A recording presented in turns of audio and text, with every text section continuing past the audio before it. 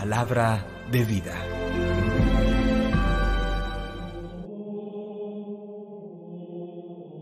Del libro de la sabiduría, capítulo 13, versículos 1 al 9. Eran naturalmente vanos todos los hombres que ignoraban a Dios y fueron incapaces de conocer al que es, partiendo de las cosas buenas que están a la vista, y no reconocieron al artífice, fijándose en sus obras, sino que tuvieron por dioses al fuego, al viento, al aire leve, a la bóveda estrellada, al agua impetuosa, a las lumbreras celestes, regidoras del mundo. Sí, fascinados por su hermosura, los creyeron dioses. Sepan cuánto los aventaja su Señor, pues los creó el autor de la belleza. Y si los asombró su poder y actividad, calculen cuánto más poderoso es quien los hizo. Pues por la magnitud y belleza de las criaturas, se percibe por analogía el que les dio el ser. Con todo, a estos pocos se les puede echar en cara, pues tal vez andan extraviados buscando a Dios y queriéndolo encontrar. En efecto, dan vueltas a sus obras, las exploran y su apariencia los subyuga, porque es bueno lo que ven. Pero ni siquiera estos son perdonables, pues si lograron saber tanto que fueron capaces de desvelar el cosmos, ¿cómo no descubrieron antes a su Señor? Palabra de Dios, te alabamos, Señor. Salmo 19. El cielo proclama la gloria de Dios. El cielo proclama la gloria de Dios, el firmamento pregona la obra de sus manos. El día al día le pasa el mensaje, la noche a la noche se lo susurra. El cielo proclama la gloria de Dios, sin que hablen, sin que pronuncien, sin que resuene su voz. A toda la tierra alcanza su pregón, y hasta los límites del orbe su lenguaje. El cielo proclama la gloria de Dios. Del Santo Evangelio según San Lucas, capítulo 17, versículos 26 al 37. En aquel tiempo dijo Jesús a sus discípulos: Como sucedió en los días de Noé, así será también en los días del hombre. Comían, bebían y se casaban, hasta el día en que Noé entró en el arca. Entonces llegó el diluvio y acabó con todos. Lo mismo sucedió en tiempos de Lot. Comían, compraban, vendían, sembraban, construían. Pero el día que Lot salió de Sodoma, llovió fuego y azufre del cielo y acabó con todos. Así sucederá el día que se manifieste el Hijo del Hombre. Aquel día, si uno está en la azotea y tiene sus cosas en casa, que no baje por ellas. Si uno está en el campo, que no vuelva. Acordaos de la mujer de Lot. El que pretenda guardarse su vida la perderá, y el que la pierda la recobrará. Os digo esto: aquella noche estarán dos en una cama, a uno se lo llevarán y al otro lo dejarán. Estarán dos moliendo juntas, a una se la llevarán y a otra la dejarán. Estarán dos en el campo, a uno se lo llevarán y al otro lo dejarán. Ellos le preguntaron: ¿Dónde, Señor? Él contestó: ¿Dónde está el cadáver, se reunirán los buitres. Palabra del Señor. Gloria a ti, Señor Jesús.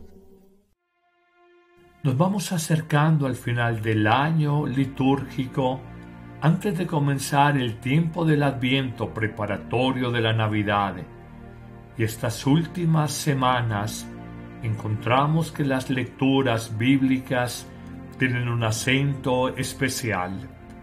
En efecto, en la primera lectura tomada del capítulo 13 del libro de la sabiduría, se nos enseña cómo los hombres son ignorantes y necios por naturaleza cuando ignoran a Dios y son incapaces de reconocer la acción y la gloria de Dios a partir de los bienes visibles de la obra de la creación. Hoy descubrimos que hay una gran adoración en no pocas personas por la naturaleza, por el sol, la luna, las estrellas, los árboles, pero olvidamos que detrás de todo ese universo creado hay alguien más sabio, más bello, más poderoso, más grande, más glorioso, y que si la obra creada de la naturaleza del cosmos resulta impresionante ante la mirada humana, ¿cómo será la gloria, el honor, la majestad y la grandeza del Creador del cosmos, de la naturaleza y del mismo hombre? Por eso, siguiendo el salmo responsorial que hoy nos propone la liturgia, podemos decir que el cielo con sus maravillas proclama silenciosamente la gloria y la majestad de Dios. Es que el ritmo del día que sucede a la noche y la noche que sucede al día, el ritmo de la rotación o movimiento de la tierra sobre sí misma, el movimiento de traslación de la tierra alrededor del sol, la grandeza del cosmos ordenado perfectamente, todo nos habla de la gloria de Dios.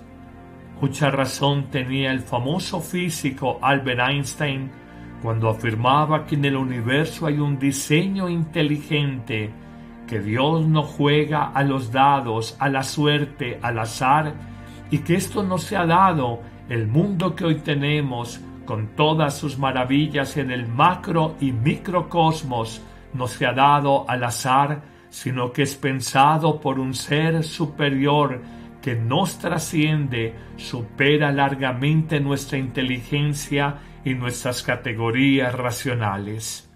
Pero para esto se necesita humildad de corazón y una inteligencia espiritual distinta de la mera inteligencia analítica o racional.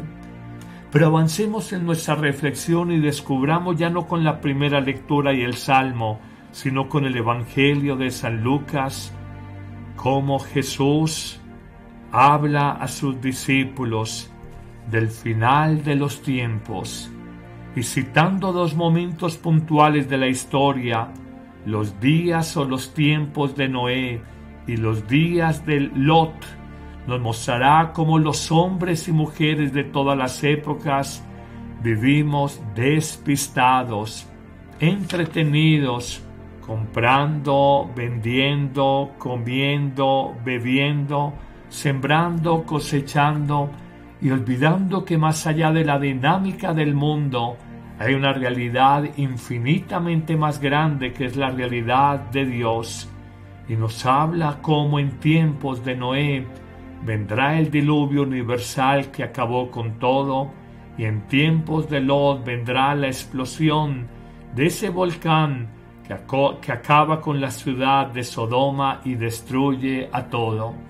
Esto nos muestra la caducidad del mundo, de las actividades humanas, nos muestra la temporalidad de todos los afanes y preocupaciones que tenemos cada día, porque de una manera intempestiva que a veces no imaginamos, puede venir el final de todo y nuestros esfuerzos, nuestras fatigas, nuestros trabajos, todo termina. Hoy pidamos esa gracia de entender que Dios vendrá en algún momento y que todo lo que ahora nos enamora del mundo, que nos parece hermosísimo y digno de toda nuestra atención hasta esclavizar nuestro corazón, tiene el sello de la finitud, la caducidad, la temporalidad. Todo termina, solo Dios permanece para siempre. Esto nos lleva también a descubrir una gran verdad, que el hombre que pretende conservar su vida de manera definitiva la va a perder. Así lo dice Jesús: el que pretenda guardar su vida la perderá, y solo el que entregue y pierda su vida la recuperará de manera definitiva en el reino de Dios. Hoy te digo, no te apegues, no te aferres, no te enamores demasiado de nada de este mundo que es caduco y finito, y descubre que el único que no pasa es Dios. Siempre será verdadera esa sentencia de Santa Teresa de Jesús cuando afirmaba: nada te turbe en este mundo, nada te espante, todo se pasa, hasta la vida misma. Dios no se muda, Dios es el único que no cambia. La paciencia todo lo alcanza. Quien a Dios tiene verdaderamente nada le falta. Solo Dios te basta en tu vida. Una verdad tan conocida, tan citada por predicadores y que olvidamos tan fácilmente. El mundo y sus vanidades pasan, Dios y su amor eterno permanece. Juégate la vida, pero juégatela bien. Que el Señor te bendiga en abundancia en este día, en el nombre del Padre, y del Hijo, y del Espíritu Santo. Amén.